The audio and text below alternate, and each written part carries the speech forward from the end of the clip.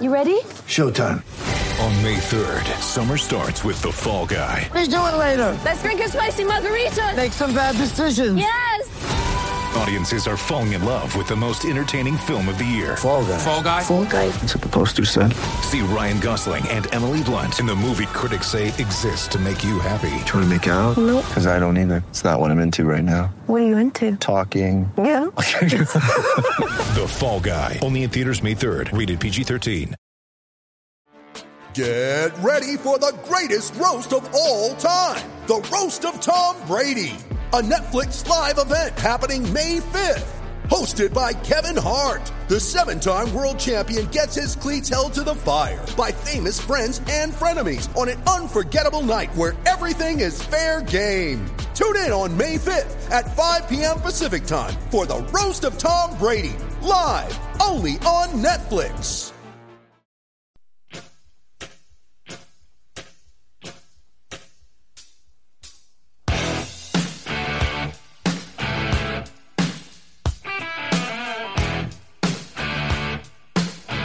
Welcome in to episode 49 of the Brutally Honest Sports Podcast. My name is Dan Kurtz, and I'm joined by my co-host, the man, the myth, and always a legend, Aaron Riley. Aaron, back after an eventful week 3 in the NFL, week 4, whatever it is in college football. They have that week 0, so I never really know what week it is in college, but nonetheless, it was certainly an eventful week. Aaron and I are back to break it all down, give an update on our picks from the previous week, and just really dive into all things NFL. But Aaron, first of all, how are we feeling after an Eagles-Cowboys Monday Night Football showdown?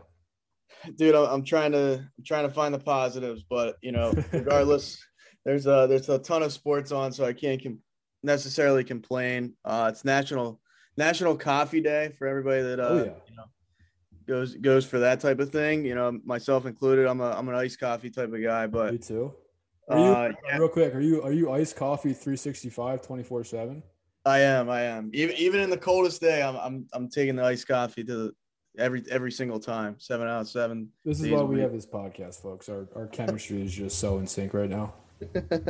But yeah, no. If anybody's listening to this, and maybe it's the same day, maybe it's still Wednesday. Go to Starbucks, go to Dunkin'. It's actually free today, so why not? I haven't yet, so. But yeah, I'm ready to talk some football, talk some a little bit of wild card baseball as well, and just get rolling. Sprinkling some baseball. 2 exciting close finishes. It will be in the National League wild card and the American League wild card as well. Seems like the entire AL East is competing for a playoff spot outside of your beloved Orioles, Aaron. But they are currently taking care of business of the hated Red Sox, which is always always fun when that happens. But first, NFL. Aaron and I think we're just going to talk primetime games first. Then we're going to kind of go back and forth, sprinkling our thoughts from some interesting matchups throughout the weekend. Obviously, get a State of the Union pulse check from the Eagles. Obviously, do the same thing for the Jets. Aaron and I are certainly hurting right now after our 2 franchises put up absolutely the definition of pathetic efforts on Sunday and Monday, respectively. But either way, Sunday Night Football, Packers, 49ers. Packers were favored to lose by 3. I picked them to win. Shout out to me. We'll get to our picks and results later in the show. Aaron Rodgers is left with 37 seconds on the clock. Aaron, is that too much time for one of the, if not the greatest quarterback of all time?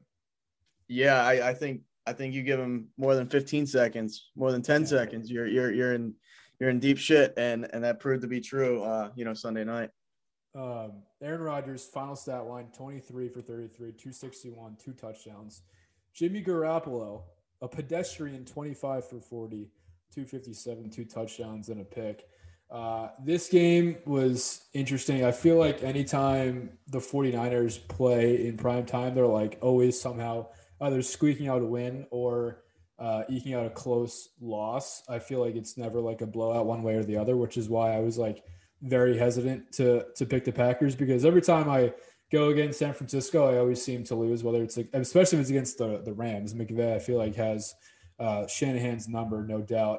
But I mean, Aaron Rodgers after week 1, obviously getting dominated 38-10 by the Saints, told everyone to RELAX, relax. Once again, that's a throwback to like 8 years ago when he said that after a press conference, and ESPN played it on loop for like 4 weeks straight back when Aaron and I were in high school. And that probably is like the start of my hatred for ESPN.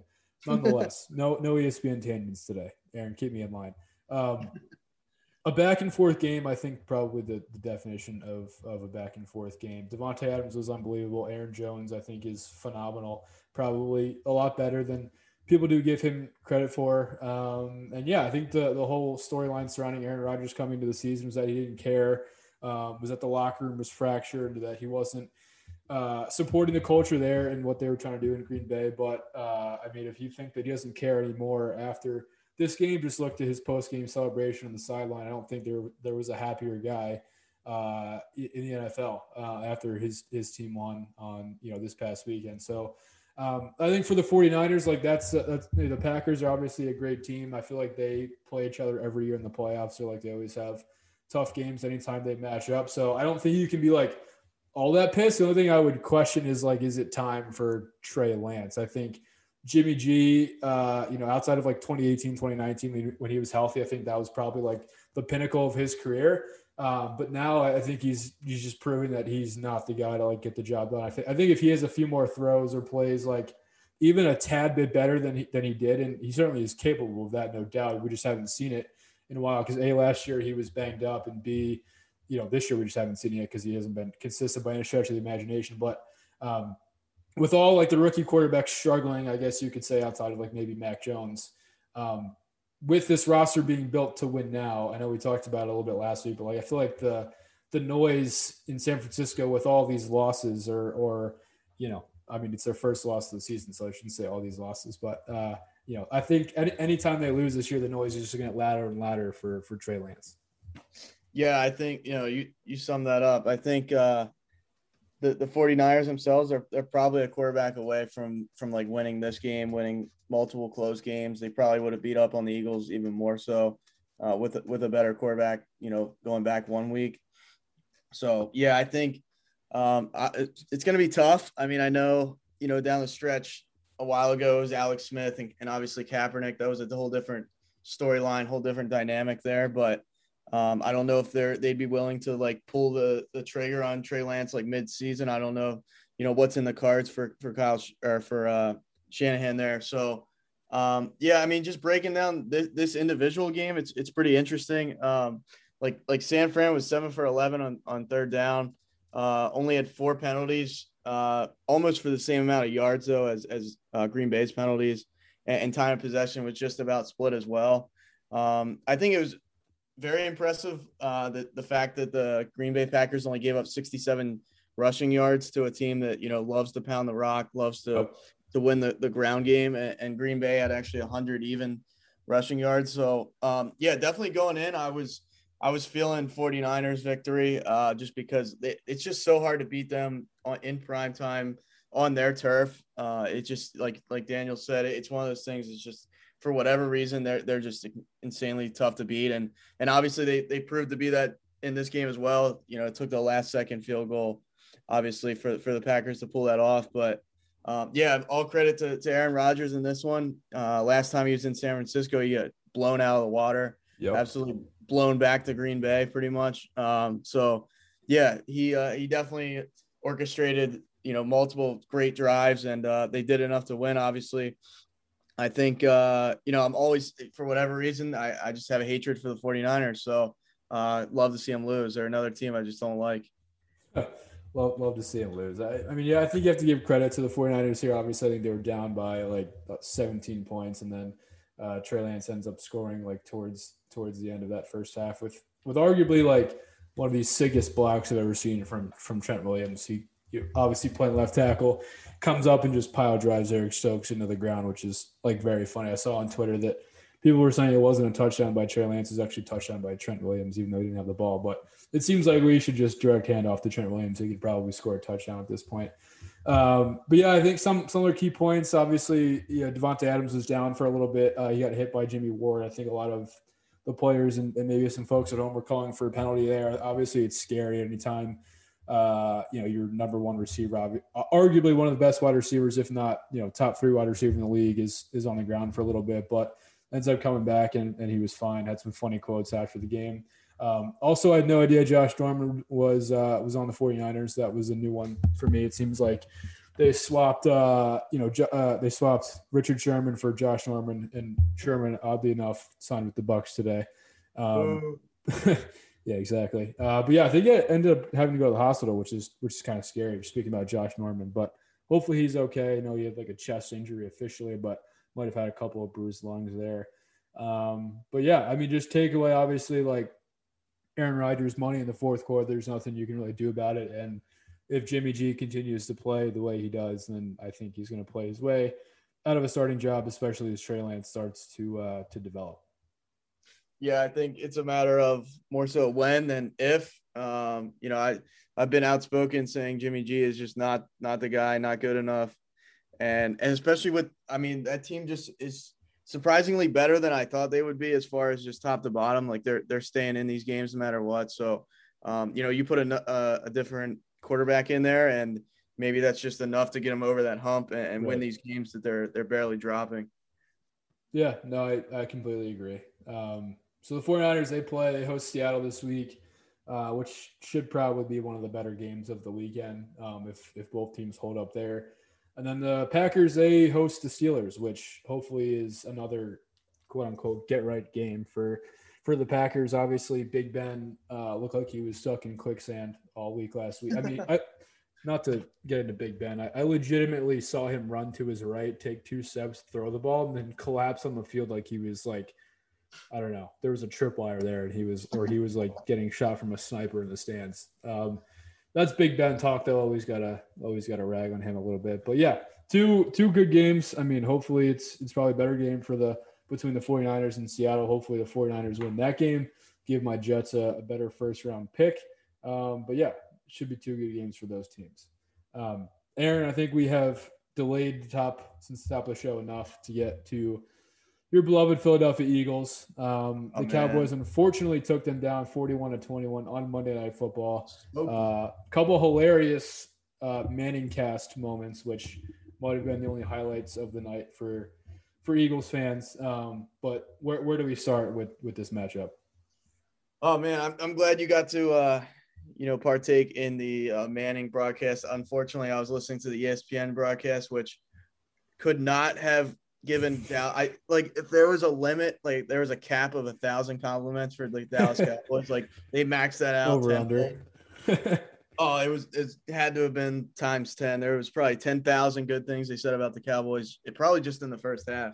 Right. It almost made me sick to the point where I had to turn it off, but it was my only option. I was streaming it on my phone. Right. Yeah, just absolutely brutal. I mean, it's just horrible, pathetic, shitty, garbage, however you want to, negatively break down this effort from the Eagles. It was just terrible. I have here their first 7 possessions either resulted in a punt or an interception by Jalen Hurts. So decent. Weren't ready to play. And then there's so many things. I don't want to drag this out too much, but obviously there was the strip fumble recovery by Fletcher Cox. I was starting to feel like, all right, if we can just somehow control the clock or run the ball or just somehow just put some drives together. But that was too much to ask for, obviously. Just an absolute beatdown. The Eagles ran the ball a total of 3 times in the entire game, which I don't know if I've ever seen that. College, NFL, Manheim Township High School. I don't know if any team. Manheim Township for sure. They dial it up back there. I'm sure they understand that the run sets up the pass better than Nick Sirianni does at this point. I don't know. I mean, you look at the numbers, it's kind of like misleading because Jalen Hurts was 25 of 39, so very similar to what Jimmy G did for 326 and 2 touchdowns, 2 picks, but it wasn't close. It wasn't like he kept us in the game. One of the touchdowns was just like false hope, and I fell into that trap when it was like 27-14 at one point. I was like, all right, we might be able to put this together. But yeah, other than Jalen Hurts escaping with the ball, like I said, they ran Miles Sanders for twice. He got 27 yards, and they went away from that. Absolute genius game plan once again by Sirianni. Didn't really go. I mean, Jalen Hurts was missing the tight ends all night long. I was watching. Dallas Goedert was getting open, like had to have been 75% of the time, just missing him. He had one catch and run for like almost 30 yards. I remember that, but other than that, I mean, it just pathetic. A defense was getting waxed left and right. Dallas was running the same play over and over and over, and we couldn't, like, it was 8 yards, 6 yards, 7 yards, 9 yards on the ground. It just, well, a lot worse than I thought. I knew we were going to have problems, but to say that, Jalen Hurts was going to play as bad as he did, it was just brutal. Yeah, I mean, the stats are like the tail of the tape there. I mean, obviously stats are always misleading if you're looking at them in the box score after a game, but Jalen Hurts throwing the ball 40 times compared to Dak Prescott throwing it 26 times. Jalen Hurts leading the team with 35 yards rushing. He had 9 carries himself. Obviously, those aren't, design runs, but Miles Sanders has 2 carries. Kenneth Gainwell has 1, compared to Zeke has 17 for 95 yards. And then Tony Pollard has 11 for 60. Clement had a couple, and then Dak obviously had a couple of runs and he was forced out, but give Mike McCarthy some credit. I mean, I guess I don't know if it's Mike McCarthy. It's probably more Kellen Moore. His offensive coordinator has been there for a few years now, but just looking at the tail of the stats, I should say, it seemed like Dallas had a much more balanced game plan going into it. And you could argue that, they're running the ball, more when they're up and Dak's throwing it more when it's like a closer game. Obviously when they were tied, after Dak, up, you mentioned the Fletcher Cox play, absolutely hilarious, by the way, but you could argue that when it's a close game like that, the Cowboys are obviously going to throw more and then, balance out the running stats a little bit more when they're up, but especially after Hurts throws that pick six. But yeah, I mean, I just think Dallas, like, to me, looks more of like a competent team after last year. I think you saw a lot of what you saw in Green Bay, Mike McCarthy's last few years there. Just inexplicable play calling, inexplicable clock management, which we did see some from Mike McCarthy, which is always a funny staple. But they didn't seem like they were really organized as much. And I think last night or 2 nights ago, you definitely saw that. And Sirianni, I think, is just kind of going through what every rookie head coach, what every rookie play caller, especially with Gannon, his defensive coordinator, obviously his first time calling plays too. I think they're just going through what every young head coach, every young play caller is going through at this point. And I think the talent is there with Hurts. I just, sometimes question his decision-making a little bit. Not to say that, he can't be the guy, but if he strings together games or continues to at least string together games like this, I think you definitely have to question a little bit more. But I mean, he looks, like he can run the offense. It's just, it seems that when big moments come, he just doesn't, live up to them, consistently.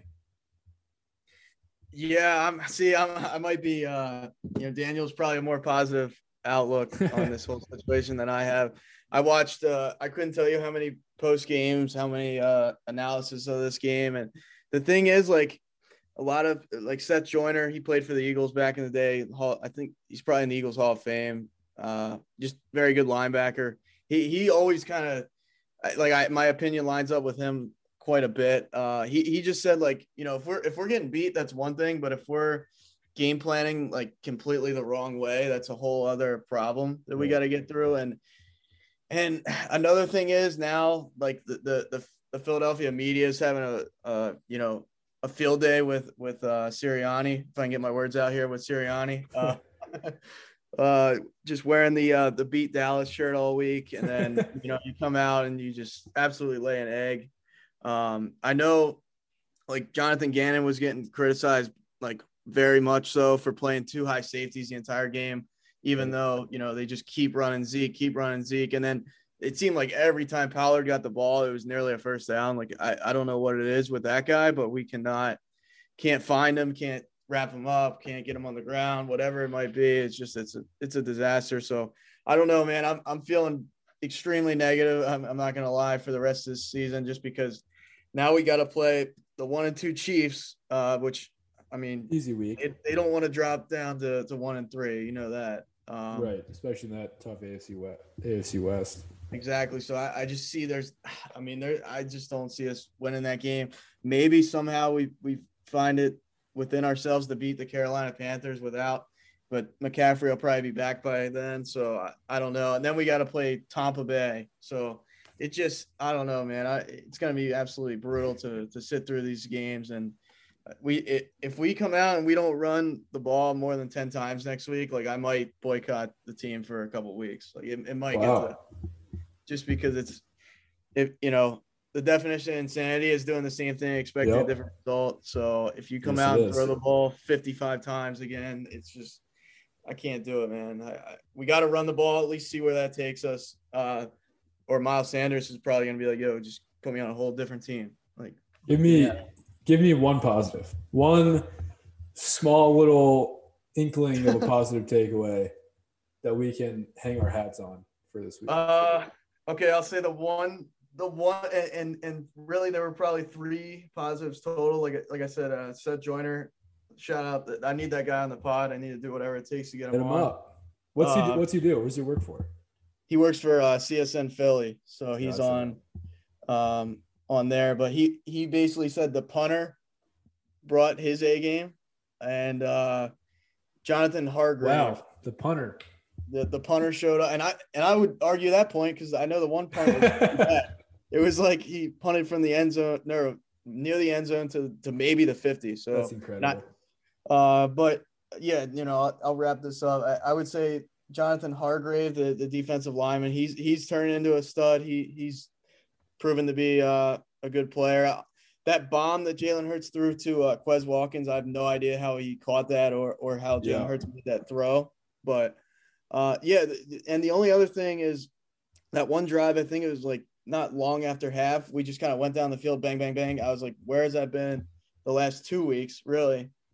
We just, if you're going to throw the ball a shit ton of times, I would try and run a fast tempo from here and there and just see where that takes you. Like just try different things, be creative because, just having Jalen Hurts in the shotgun, RPO 50 times, it's not working. So, those are kind of the small positives, but the game plan has to change or this fan base is absolutely going to eat Sirianni alive already. Hey, one good takeaway. The punter is doing well. That's what we can take away from this game. Also, Always Sunny in Philadelphia is a phenomenal television show. So you guys always have that, Philly. Look at there that. You go. I'm going to avoid talking about the Jets here because I might have to be more negative than Aaron, which I don't want to do it. I will save it for later in the show. So that's a little tease for you guys for some reason to keep listening to us babbling about football. I'm going to go positive for the Jets here. The Patriots stink. I watched this entire game. The Jets played at 4:00. I'm sorry. Were you done with the Eagles? I don't want to. Was that your last point? Oh, dude, it makes me sick to think about it. So yeah, please, fast as you can, move on. Okay, I apologize. I'll be a better co-host next week. I promise. The Saints murdered the Patriots 28-13 with somehow Jameis Winston only throwing for 128 yards. Somehow with Kamara for only running for 90 yards, 89 yards. Excuse me. I watched this entire game. Mac Jones looks like Big Ben does currently. Might be slower than Big Ben, which is the most impossible thing. I mean, you could get out of your chair, walk across the room, and be faster than Big Ben is currently. Looks like there's molasses and quicksand in the pocket. The offensive line for the Patriots got obliterated in this game. The Saints defense, I feel so bad for them. They year in and year out, probably since like 2015, have had one of the best defenses in the entire league. Demario Davis, one of their all-pro, Pro Bowl linebackers, used to play for the Jets, went to the Browns, played for the Jets again, and is now in the Saints. Talk about your glow-ups there. Shout out to my boy Demario Davis. If a team can get dominated physically in all aspects of the game, this was a prime example. I mean, the Saints blocked a punt. They had a pick six. They sacked Jones a million times. They had 3 picks total. And Jameis didn't fumble the football, even though he got hit several times. If you've seen that video of him shuffling with the ball, he has it with 2 hands and moving in and out of the dodging a punching bag. Right. Hilarious video. If it's on Twitter, just type in Jameis Winston punching bag or on Google if you don't have Twitter. He was basically doing that to Patriots defensive linemen, but like just couldn't sense when to like run. So he was like looking guys in the face, shuffling, just waiting to get hit. I was literally waiting for him to fumble like 6 times. Somehow didn't. Maybe it's 2 hands in the football. It's Jameis learning. He did not play well. Like I said, only 128 yards. They ran Taysom Hill. You know, he had 1 long run, 1 touchdown run in the fourth quarter when the game was already over. That kind of, you know, put a dagger in the hearts of Patriots. But yeah, I was very surprised. I did not think this game was going to be interesting. I just kind of wanted to tune in to see how Mac Jones would handle the Saints defense. Did not hold up, obviously. I mean, he threw the ball 51 times. That's a 5-1, folks. And then was also their leading rusher with 28 yards, which is, you know, tough, obviously. So I don't, you know, anytime a rookie quarterback's throwing it 51 times, I don't think you're going to win the game. And I have Kamara on my fantasy team, and he caught a touchdown, which was obviously great for me. The offense to me like makes no sense. I just don't know how they're. I mean, the score is obviously not indicative of the entire game. I mean, they have this kid Callaway. No, I think it's Harris. He went to school at Assumption. It was Assumption's in Massachusetts, in New England area, for those who aren't familiar. And he was playing the Patriots, which are his hometown team, which are pretty cool.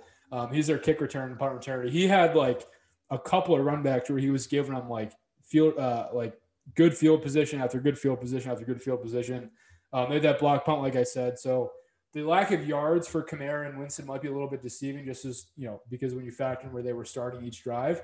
But for them to put up 28 points and like for them to only have like minimal yards, it's just like crazy how efficient they are. And like credit to Sean Payton, he can basically make, you know, a Michelangelo statue out of anything that's really put in front of him with an offense. That's a horrible analogy, but the folks at home know what I'm talking about. So I don't think I want to watch the Saints ever again because, you know, anytime they're on offense, it was boring. Anytime the Patriots were on offense, it was also boring. But their defense, man, is absolutely flying around, and I give that team a ton of credit.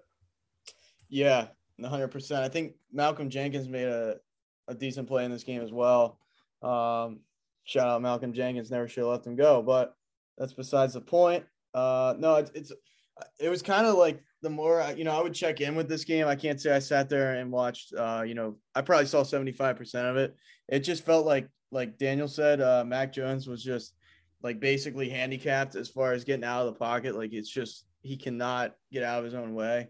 And I love, you know, I'm just going with the theme of blasting people. I just love to see the Patriots, you know, lose a home game. And lose it to a team that's not like, you know, I wouldn't say they're like a stellar team by any, like they're a good team, but yeah, that defense really is what they're riding on right now. Obviously no more Drew Brees era is over. And then Drew Brees really wasn't the same last year. So they've had to build that defense and continue to build that defense to try and, you know, stay in games and things of that nature. But I don't know. I don't know if you're the Patriots, if you can survive in the NFL, unless their defense like wins them games. Like how are you going to go up against a Mahomes when he can drop like 40 on you, right, you know, and try and keep up, unless you're going to hold Mahomes to like 21 points or under 30. And still, even then it's like, is your offense going to carry you to 28 points? I don't know. They're kind of in no man's land. And I'm surprised that, like Mac Jones, I thought Mac Jones would be throwing the deep ball more. I'll be honest with you, or at least attempting to. I'll say that. Yeah, I'll give him this. He tried to, like, when they were down, and he had a couple accurate ones that his receivers couldn't come up with. But I mean, you know, Marcus Williams, you know, their cornerbacks who I'm blanking on, their safeties, like they're legitimately running stride for stride with their receivers. So he was fitting them into some tight windows, and I think overall he does have an accurate deep ball. It's just, I think after a couple of them, when it, you know, fell incomplete, I think he lost a little bit of confidence. Obviously, that's me being a fan, having no idea what was said to him or what is going on in his head, but. I just think after a couple of tries, Belichick's probably like, hey, buddy, maybe we just don't try that anymore. We'll try to get yards elsewhere, because sometimes it was like third long, second long, and he's trying these long passes. It's just handicapping his team for, you know, set him up for a punter, just handicapping them for a third long, which obviously limits a lot of the play calling that McDaniels can even do. So, yeah, I mean, for anyone who said the Patriots are going to make the playoffs, you're wrong. plain and simple. I mean, dude, they have a tough schedule coming up, and I just don't think that where it stands now, I don't think McDaniels can do all that he wants to do. I mean, obviously he can do more with Mac than Cam Jones, Cam Newton, not Cam Jones. I'm combining the two. Than Cam Newton, but I think just the inexperience obviously, limits a lot of the play calling. You take a look at all the rookie quarterbacks. Obviously, Zach Wilson struggled, Justin Fields has struggled, Trevor Lawrence has struggled, Trey Lance hasn't played a game yet. I think we get wrapped up in the Lamar Jacksons, the Andrew Lucks, the Russell Wilsons, the Baker Mayfields, the Dak Prescotts, all these quarterbacks the last 5, 6, 7 years who have come in week one, done fairly well, and obviously have led to some pretty good statistical seasons for these rookie quarterbacks. That's not the norm. I think if you look historically at rookie quarterbacks and them starting week one, obviously they're probably going to net out to be average to below average, if not some of the worst quarterbacks statistically in the league on average. But I think that's what you're seeing this year. Obviously, I think it's predicated on which team you go to, which I'll get to in a second when we talk about the Jets. But Mac Jones clearly having the best roster out of all the rookie quarterbacks, clearly having the best coaches out of all the rookie quarterbacks, but he's still struggling. So I think it's just a product of these guys being young. It's grown man football. They're seeing these defenses for the first time. They're seeing essentially all-star teams, for the first time, and that's coming from, Mac Jones, who played in the SEC and basically saw, all-star teams and five-star recruits week in and week out. So I don't think, it's a reflection on Mac as a whole. I think the Saints, and you look at Sean Payton's record against rookie quarterbacks, it's even better, believe it or not, than Bill Belichick's record against rookie quarterbacks. You can even take a look at that stat. I don't have it offhand, but he's an experienced coach, and he was dialing up some stuff to really prevent them from doing much. So I give all the credit in the world to Sean Payton and the Saints. Yeah, 100%. They just, Patriots need to figure out what they're going to do on offense, and the Saints have it figured out on defense. So I was surprised that I wouldn't have picked a spread quite like the game resulting in 28-10. Don't quote me. 28-13. Yeah, you're close. 28-13. Yeah.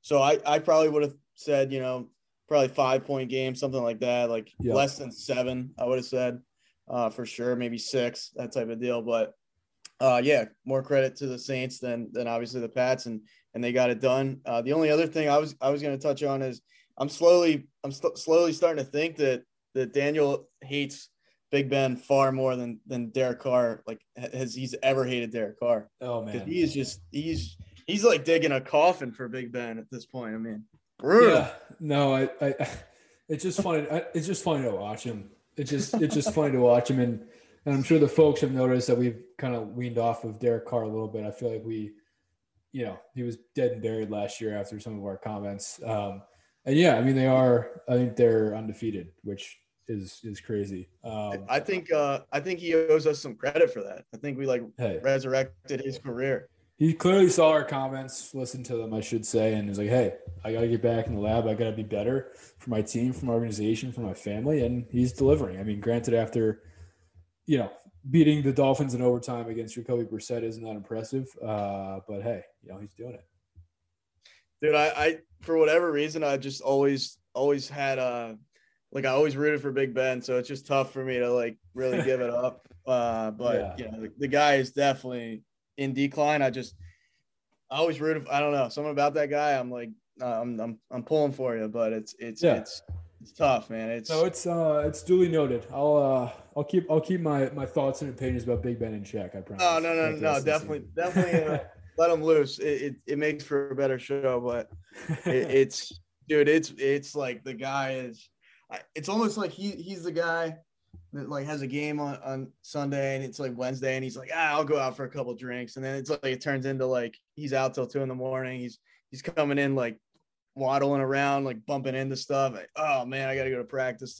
That's just I picture him maybe not now. I know he has a couple of young kids, but I feel like he's one of those guys I love the game, but it's I'm going to enjoy my life in the same, you know what I mean? He's not Brady where it's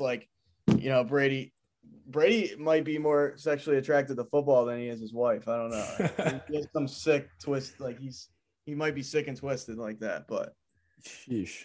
That's a steak and a half right there, if I've ever heard one. You have to move on from that. I don't know how to, but no, it's we know Big Ben's not grinding tape until 10 p.m. at night, and Brady probably is, especially since he has to watch tape for himself and Gronk. But that's a different story for a different day. Right. Aaron, give us the next game. Give me another game that caught your interest this past weekend. Let's go. I want to do the Tennessee game. Okay. In some aspects, I'm looking down these one more time. Let me see if I gotta. Obviously, the Bucs and Rams. That's one. Yep. Real quick, I watched most of that Bills Washington game. Absolutely brutal for Washington. Just real quick, that's all I'll say about that. Is just, oh my god, like defense has disappeared. Yeah, it's and then their offense scary. Dude, the Bills are just the way Josh Allen can throw. Like, if you clock his velocity, it's got to be like up there with Rodgers. It's got to be. It's like his arm doesn't even like move, and the ball is like out of there on a string, 25 yards down the field. Dude, it's like a flick of the wrist, and that's all it takes for him. I guess, I mean, we could talk about the Ravens game for just a couple of minutes, just because that was I watched most of that. That was a thriller too. I give credit to, the Lions defense. Like almost every time Lamar would try and take off of the ball, like they were knocking him to the ground. So I think that's a little encouraging for Detroit. Obviously, it's another loss. It's another 0-3. It's another, probably long season ahead of you. But just for them to be in that game, and now it's like it's kind of questions like how good are the Ravens, because they played 3 straight games that have been like to the wire basically. I don't know. It was an interesting one, and I just thought the Ravens would get clicking at some point, and they never really did. Like, I was just waiting for them to run up the score, and you can blame Hollywood Brown for that. Yeah, exactly. Yeah. A couple of like legitimately 35, 40, 50-yard dimes from Lamar. This guy's wide open. Marquise Brown, number 5, Hollywood Brown. Because he's from Hollywood, Florida, but just absolutely misses. Hits his hand, hits his helmet in his hands. I mean, legitimately 3 separate occasions, 3 perfect throws from Lamar, which would have set them up in at least at the minimum field goal position. One of them, I think, would have been for a touchdown, and just outright just misses them. I guess to spin it in a positive, he obviously got separation on those routes, but you're getting paid millions to make a wide open catch, so you probably should convert at least once or twice. No, Hunter, that's a great point. He got loose, like you said, multiple times, and just doink right off his hands. It would have been far. The game would have been not even close probably if he makes like at least 2 of those catches. That's an outstanding point. Mark Andrews had a great game. Yep. That guy's, as long as he stays healthy, he's one of the better tight ends in my opinion in the league. But that just obviously we're gonna touch on the kick. I mean, when obviously they placed it and it went up, I was like, dude, if I don't know, like it was looking like it was about to fall short, if anything. and then it hits the crossbar. I'm like, all right, like there was that split second, like what's gonna happen. And the officials, I don't even think saw it for like, a good 2 seconds. Right. Like that was pretty epic to watch that. Not that I'm a fan of field goals and all that type of thing, but for a game to end like that was pretty epic, obviously. And the record being shattered by Justin Tucker there. Yeah, that was absolutely incredible. Justin Tucker has never missed a kick in a dome. I saw that, which is insane. I think the previous record was 64 yards, but that was, in Denver. Obviously, the what do you call it? Not inflation. What am I thinking of? Elevation. My goodness gracious. Obviously, the ball is going to travel a little bit further there. So this one to be in a dome, obviously at Detroit, which is somewhat of a normal elevation, I think, is absolutely insane. Earlier in the day, we saw the Jaguars, I think it was, try a long kick, and then the Cardinals tried a long kick, and then the Jaguars guy, Jamal Agnew, returned it for a touchdown. So when this popped up on the Sunday Ticket, I was like, oh, we might have another Jaguars Cardinals situation here. But yeah, for them to hit the crossbar, and then for it to fall back and go in was absolutely nuts. And I just feel for Detroit here because they don't have the best roster in the league by any stretch of the imagination, but they are absolutely playing their hearts out for Dan Campbell. And to keep Baltimore, I mean, despite all the drop passes, to keep Baltimore at 19 points is absolutely insane. And then Jared Goff, definitely they're going to be in the market for a quarterback next year. But, Jared Goff, you got to feel for the guy. He started off his career with Jeff Fisher and has not won a game, since leaving Sean McVay. Has never won a game outside of winning a game with Sean McVay. So obviously when they hit that field goal with about a minute left, you'd have to think that they were going to win the game. But again, similar to the 49ers Packers, who just leave the Ravens with too much time with how quick they can run the ball, but obviously, how Lamar can flick it to you. Obviously has a phenomenal arm. But yeah, I mean, the Lions play the Bears next week. So, Bears coming off a tough week. If they can continue to play just as hard as they did in this game, I think no doubt they come out with a win. I'd be interested to see who's favored in that game. I would assume it would be the Lions, especially if the Bears have to start Justin Fields again. Because I did see Nagy wanted to go back to Dalton, once he realized he was going to be out for a little bit. So, but yeah, I mean, I got a feel for Dan Campbell. I think he's got them on the right ship. I don't know if he's the best X's and O's guy, but if I was to pick a guy in the league who could lead my team and motivate me, it'd probably be Dan Campbell. Yeah, I've always felt bad, really, truth be told, just feel bad for Detroit and their fans. And then it was funny. I saw it on Barstool somewhere that the owner came out to introduce Calvin Johnson into the Lions Hall of Fame. Absolutely got blasted by boos. That place was just letting her have it. I love it. I love to see that. I'd love to see for example, the Baltimore Orioles owner come out and people just start throwing beers at him and just let them have it, because when these organizations struggle for so long, it's like you put the blame on the owner and you put the blame on the organization, not so much the players, the coaches that's been through there. I mean, at some point you got to get it figured out. So right.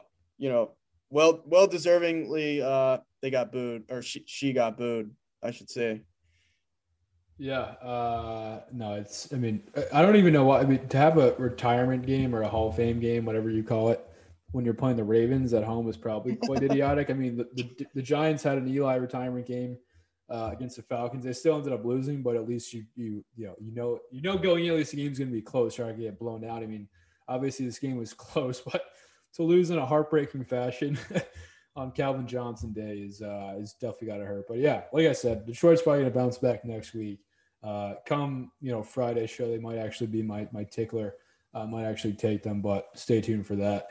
Aaron, if it's okay with you, I'm going to do a quick Jets minute here. I think I'm going to get this out of my system, and then we'll go to you for another game before we move on to some MLB talk and wrap up football. But here we go.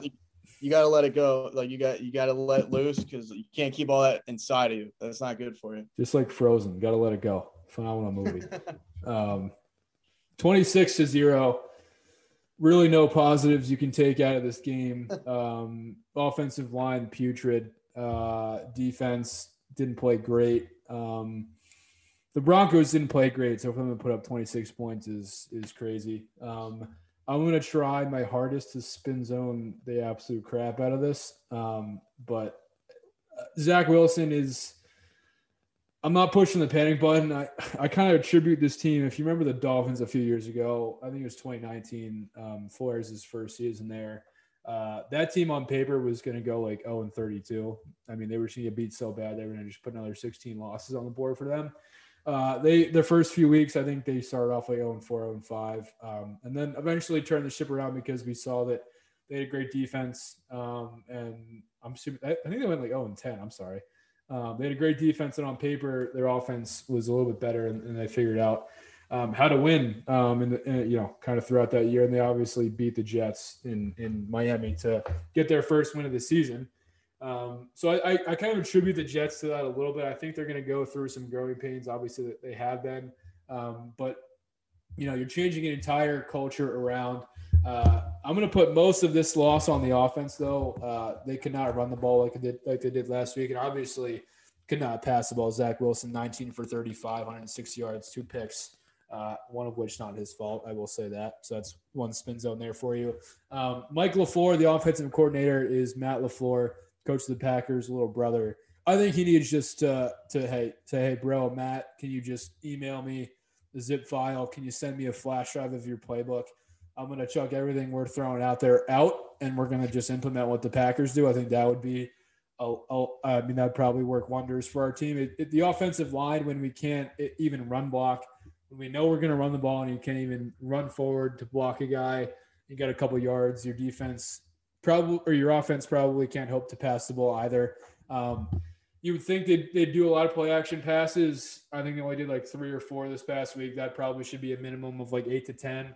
And RPOs as well. I think just, they called 1 RPO this year. I saw that said earlier on Twitter, which is absolutely insanity. Anything to keep the defense guessing, the Jets are not doing. I will say they do have a lot of pre-snap motion, which I think can help Zach Wilson kind of figure out what the defense is doing pre-snap. But if you're not going to get creative like routes, then I don't know what the deal is. And I saw one clip on Twitter where it was like 3rd and 6, and there were 3 guys in the middle of the field. It was a tight end, slot receiver, and outside receiver. All ran a post to like the same spot, which is like A, 3 yards short of the sticks. B, all 3 defenders were in the vicinity, and C, nobody else was open. So Zach took like a 15-yard sack. So I can't say it's all on Zach Wilson. I would argue that most of it is not on him.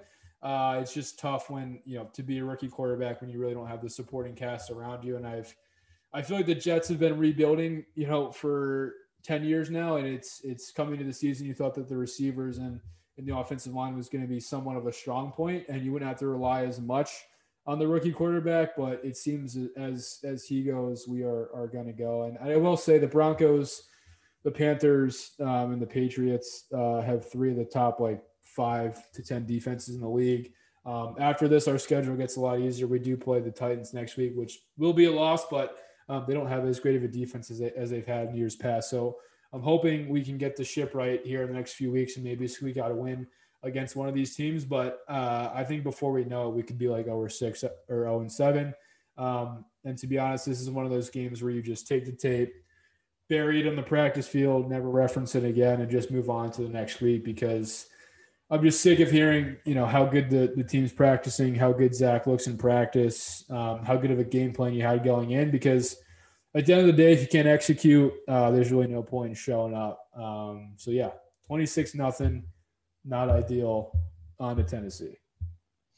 Yeah, it's brutal, man. I thought coming into this game, I knew it was going to be extremely difficult with obviously the inexperience from Zach Wilson. You're playing, I think they are the number 1 ranked defense. If I could be wrong.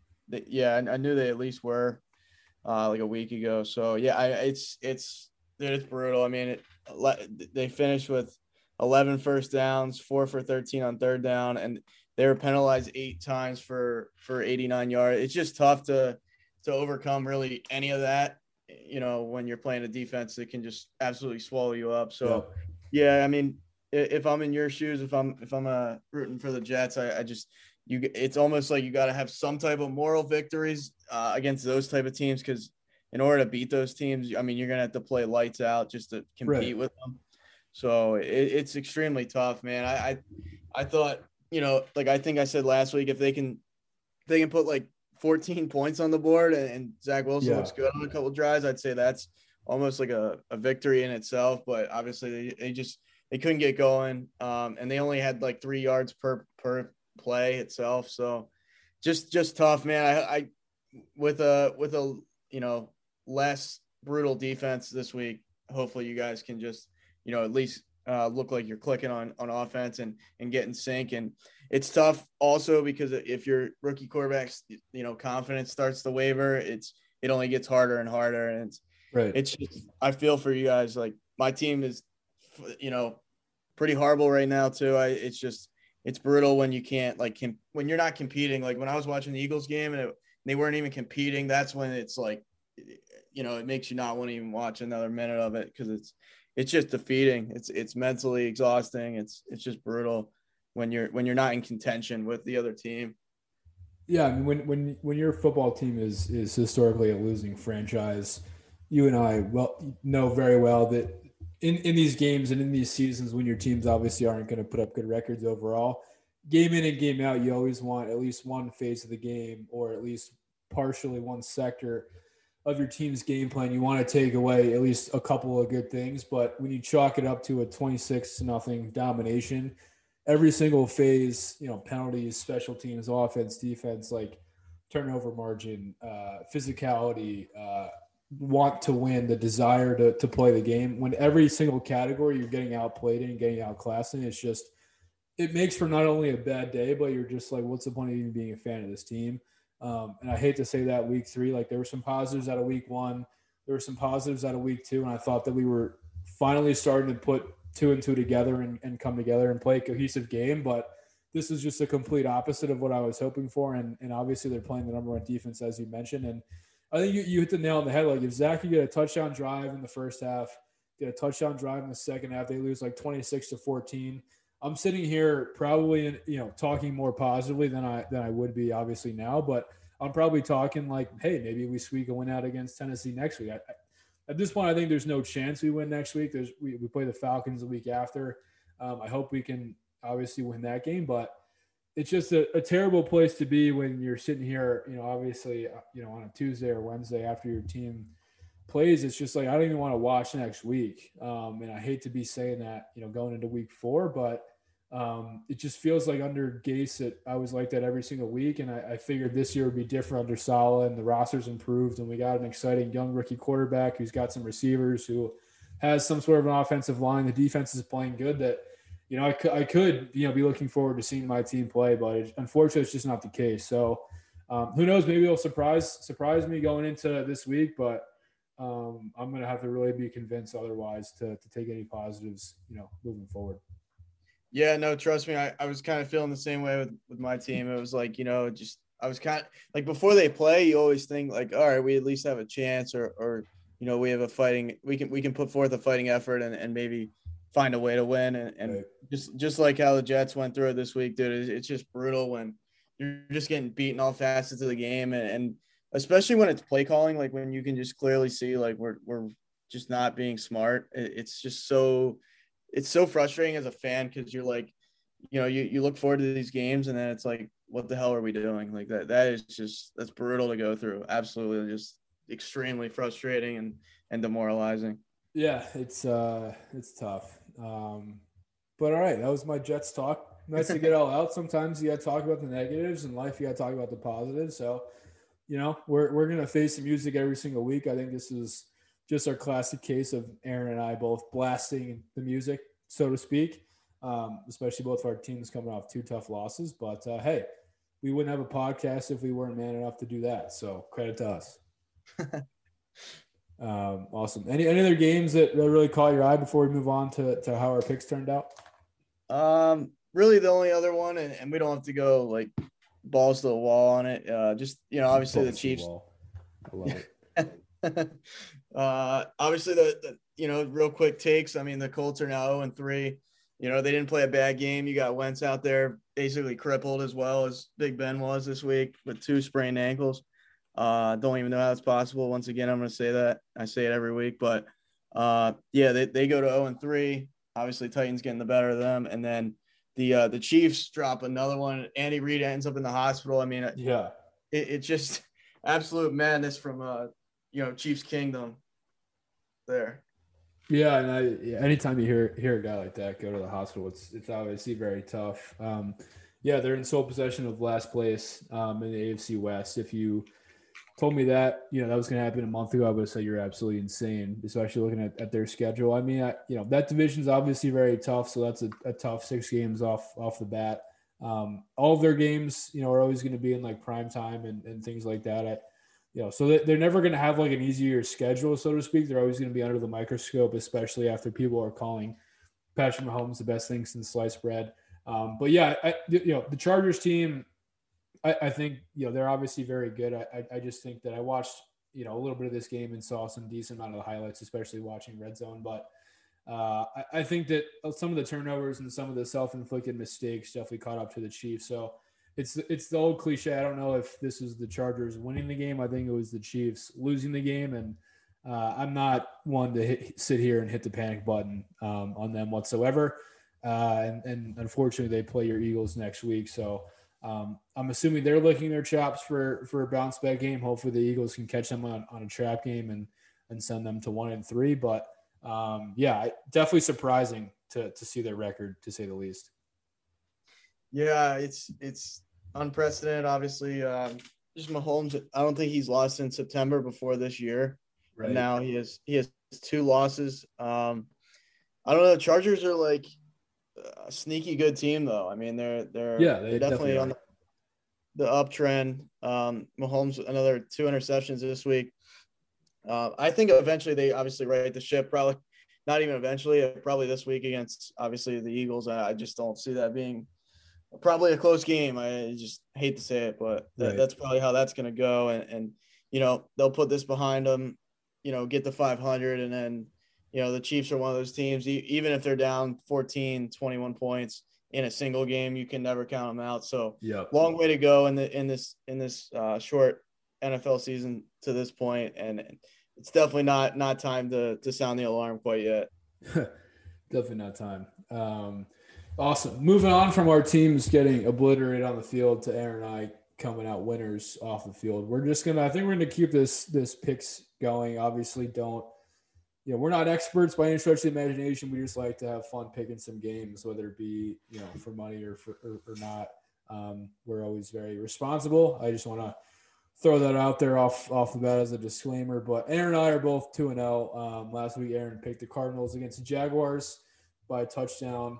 He picked the Ravens by a touchdown against the Lions. Then he picked the Browns by 7 against the Bears. He was 2-0, obviously winning the Cardinals pick and Browns pick. The Ravens, Hollywood Brown, I think, is to blame for that pick not hitting, or else I thought at least he should be 3-0. Unfortunately, it comes out to 2-1. Myself, I picked a couple underdogs. I picked the Packers to win or by 3. They definitely won, obviously. I picked Seattle against Minnesota, which I don't think I'm ever going to pick Seattle on the road again. That was a classic case of the Vikings just being more desperate and playing, obviously, with a little bit more heart and hustle than coming out on top. So that's my one loss for the week. And then I picked the Titans minus 5.5 against the Colts and Carson Wentz. That game was interesting. I feel like each team, when you're just trading picks, I mean, Tannehill had up and down day, obviously 3 touchdowns, but did have 2 picks. And then Carson Wentz had a couple picks himself. So in the end, the Titans definitely come back and score that late score in the fourth quarter for them to go up by 9. So that cashed as well. Aaron and I are 2-1. We'll definitely have some more picks for you guys this week for our show on Friday, but we'll keep our stats as well kind of throughout the season to see which one of us comes out victorious. Maybe we'll have a little friendly wager in there at the end of the season, but either way, nonetheless, hopefully you guys have fun with it, picking games alongside us as we are picking games for ourselves as well. Yeah, no, it adds a whole nother dynamic to watching the games and things of that nature. I put a little parlay together for the Eagles game. I was 4 for 8 though, so absolutely brutal, 50%. Not bad. But yeah, it was like a 50 cent or $1 for like $50. So I was like, what, why not roll the dice from here, time and time again, but and just see what happens. But yeah, no, it's fun. It makes the games that I could care less about, I start to care a little bit more about. So awesome, man. Definitely. All right, let's why don't we get to a little state of baseball as we lead into some of the playoff races here. Aaron's gonna dive into nationally. I'm gonna handle the American League. But Aaron, just give us a little bit of a pulse check on where we stand MLB wise. Yeah, so it's definitely a lot of interesting things have been happening as far as, like, for example, let's just go into like the NL West, for example. That division itself, I mean, you got the Dodgers leading the wild card, and obviously the Giants leading the division. The Dodgers have 101 wins, and they're in the wild card. It's just absolutely insane. You got the Cardinals, who have won now 17 games in a row, and they're in sole possession of that second place wild card spot. I feel kind of bad for the Cincinnati Reds though. Like they've put a good season together, and they're going to be on the outside looking in. So it just those type of things for the wild card. As far as division goes, obviously the Atlanta Braves and the Phillies are kind of clashing right now, but it looks like unless really the Phillies win out the rest of the season and the Braves lose the rest of the season, that's really one of the only ways the Phillies get in. They're 3.5 games back of the Braves after dropping a heartbreaker yesterday, 2-1. So wild card pretty much locked up in the NL. You got the Dodgers, you got the Cardinals. The Brewers are actually an insanely good team too to watch come playoff time. So yeah, that's the wild card for you. But really, the National League it's getting deeper and deeper, I would say, as the years progress here. I used to think the American League was like the king of the whole league, the class of the whole league. I don't know if it's like that anymore. Obviously, with the Dodgers absolutely being like the new Yankees as far as how they spend money, it is insane. And now you got teams like the Padres who aren't going to make it, and they're absolutely loaded as well. So, it's crazy, man. I don't know the Yankees as far as like the AL, and I'll let you take over, but the Yankees are a little bit scary only because that lineup is filthy when it's operating, and clicking on all cylinders. Obviously you got the White Sox. I don't know if I trust them yet, but they got Tony La Russa, who's a proven winner. You got the usual suspects like the Astros in there, which will be interesting as well, just because of how much hatred everybody has for them. But yeah, of all the divisions, it's like NL East is by far the weakest. And then everybody else is like, these other divisions are just absolutely like bonkers as far as like the wins and losses and just, how deep these teams are this year. Yeah. I mean, like you said, it's the National League, especially for the wild card, is a little bit more buttoned up. Obviously the Dodgers and St. Louis have that with, I think they both clinch at this point with only a few more games left, but it seems like in the AL, there are 5 teams fighting for 2 spots. The Yankees obviously are there. They're 2 games up on the Red Sox, who are a half game up on the Mariners, and then Toronto's 1 back the Red Sox. Then you have the A's trailing a little bit, 3.5 back. Then the next closest team is Cleveland with 11 games back. So with 5 games left, the magic number for the Yankees is 3. They went into Boston this past weekend, swept them 3 straight, then took care of business last night against the Blue Jays, which was a great game to watch. Like you said about their lineup, they have had the weirdest, most up and down, ebb and flow season that I can remember out of them. Either they're like genuinely bad or they're like generically good. But this season, it feels like they started the season terribly. Obviously had that midseason swing where they won 7 to 10 straight, whatever it was. Then they were kind of on a downswing the past month or so. And then now with only 5 games left at that time, going to the Red Sox series, there were 8 games left, 6 games left. They really turned it on and really needed to have at least 2 out of 3 of those Red Sox games. But they ended up sweeping. So Stanton obviously playing phenomenally. He was just named, I think, AL Player of the Week or AL Player of the Month, one of the two. Aaron Judge hitting 280, 290, probably the MVP of the team this year. Then you have guys like the Mayhew playing well, or Urshela playing well, Rizzo, and Gallo obviously being phenomenal deadline, acquisitions for that team. Carried the Yankees, when they were playing poorly a few months ago, or obviously still playing well. Then their pitchers have been playing well too, which is obviously to have both phases of the game really clicking for the team is something that we haven't really seen this season. They just got Severino back, who was actually out of the pen. He's been thrown the 8th inning, obviously playing lights out. So their starting pitchers, their entire team are starting to get healthier now, which, is obviously great if they can, get this wild card spot locked up, win that, and get into the actual playoffs. Obviously that's an ideal scenario. But yeah, I mean, with 5 games left, their magic number is 3. The Red Sox are absolutely faltering right now. They lost to the Orioles last night, which is hilarious.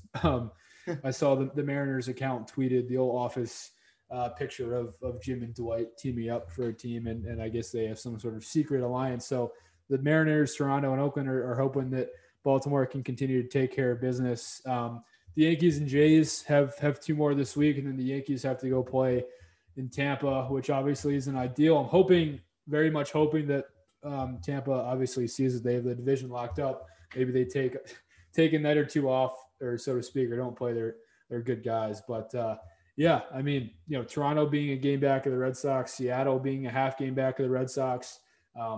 Like I said, it's going to be a phenomenal last 5 games of the season. And this time, we obviously might have more of an update for you later this week, but this time next week, we should have an idea of who's playing the wild card games, and then, who's obviously going to be matching up in the actual playoffs. So should be a phenomenal, finish to the Major League Baseball season. Yeah, exactly that. I think I say this all the time. You're hitting the nail on the head. It's like, might as well call this guy a hammer. You know what I mean? But the dad jokes are alive. I'll take that nickname. I just, I really, really hope the Cardinals don't go the whole way. I just never like that team either. It's another team just not on my shit list. I'll say that. But yeah, no, I think as far as the American League, if the Yankees and Rays play a series, or even if it would be Boston and the Rays, that's just going to be extremely dramatic, extremely just intense, just because they play each other all the time. And I said early in the season, I was like, look out for the Blue Jays. I did, I don't know I don't think I said that on this pod, but that team I'll give you credit for it. They're sneaky good, man. They're like, you wouldn't think they're as good as they are. And they've built that lineup so well. Like, there's so much young talent on that team. And then you got like Bo Bichette, a little older. Yep. Obviously Guerrero Jr. What's that? Bo Bichette's too good. He needs to chill. Oh, I thought there was gonna be some hate there. I was like, no, he's a great player. He's got to chill out though, at least this week. I like him. I like Calvin Biggio. I just like that. I don't know. I do like that team. So it's definitely exciting, and the AL East is definitely represented here in the last couple of games of the season, and it's gonna be interesting. I don't know if I had to make a pick right now, I'd probably say, unfortunately, the Dodgers probably make it again.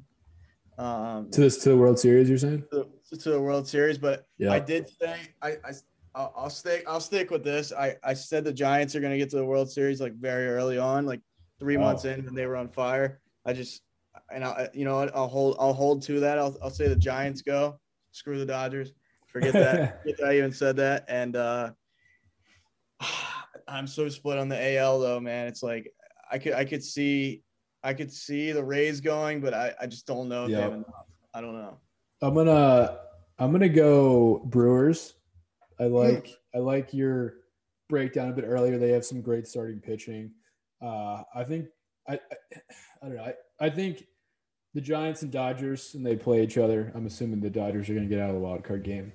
That's going to be a dogfight. I think it's going to take a lot out of whomever the eventual winner of that series is. And I think the Brewers are going to sneakily backdoor get into the World Series. And then I can't pick against my Yankees. So I'm picking them, obviously, to get out of the wild card game. I think they're just clicking at the right time. I would love if they could. I mean, I guess I wouldn't love this. I hope some team takes out the Rays before we have to play. I'm not sure how the seeding's actually going to shake out. But I like our chances against anybody in the AL, probably besides the Rays. That one I would be genuinely nervous about. I think we can take care of business against the White Sox. We're 5-1 against them this year. I think we can take care of business against whomever we're playing against in the wild card game. It's just the Rays to me are going to be a bit tricky to navigate. But I'd be remiss if I didn't pick my Yankees to come out of the AL. Yeah, of all years, they definitely strike some fear into me as a Yankee hater. I definitely could see, somehow, some way they're at least getting to the ALCS or something along those lines. It's not out of the question, and they've proven a couple of times this year to go on long streaks of absolute dominance. So yep. I know there's some people out there like riding the White Sox. I don't think they're ready yet. I think they're a good team. They're definitely when their pitching's clicking, they're definitely a very good team. But I just don't see it yet. They're not going to do anything. Nothing. So I'll say Just to wrap it up, I'll say it goes Giants, I got to make a pick. Giants, and I'll say Giants Rays, and the Giants win, and the Rays are still without. That'd be a good series. I mean, not the greatest in terms of like big markets, but I think like teams on paper, that would be a phenomenal World Series. Yeah, it would be definitely just interesting. So, I'm just surprised, and not to drag it out, I'm just surprised the Giants are this good. I mean, it just seems like they have a bunch of old guys out there. The boy Gabe Kapler holding down the fort. Oh, dude, brutal for Philly. And the one who got away. Apparently, I mean, I'll tell you this: Joe Girardi definitely is not the guy. I'll say that. Yeah, it wasn't the guy in New York. Although he's probably better than Aaron Boone, that's for sure. Oh, tell you that for free. Damn, this guy. Kidding. No, I don't. I'm not a fan of Boone, but I think he's better than Girardi. I'll say that. Dude, Girardi is just Girardi's like who's an NFL coach that gets just thrown around the league and just doesn't really do anything. Jason Garrett. I mean, I wrote thrown around the league. Yeah, no, just doesn't do much. That's about the caliber of quality you get. Yeah, Jason Garrett type of quality with Girardi. Questionable decisions, makes the same mistakes over and over and over again. Doesn't learn anything from his mistakes. So yeah, I'll say that's pretty accurate. I love it. Awesome action-packed show today, Aaron. Appreciate you being on with me as per usual. What can the people look forward to with our second show of the week, and in the process, just take us home? Yeah, I mean, we'll be giving you guys some opportunities to make some more cash this coming weekend. Who doesn't want more cash? But yeah, and obviously we can break down the Jags Bengals game. It'll be on Thursday. So I know it's brutal. I kind of want Trevor Lawrence to have a good game, but I don't know if he will. That team is just god awful. Joe Burrow looked very good last week though, so maybe he'll light it up at home with obviously Jamar Chase. Awesome.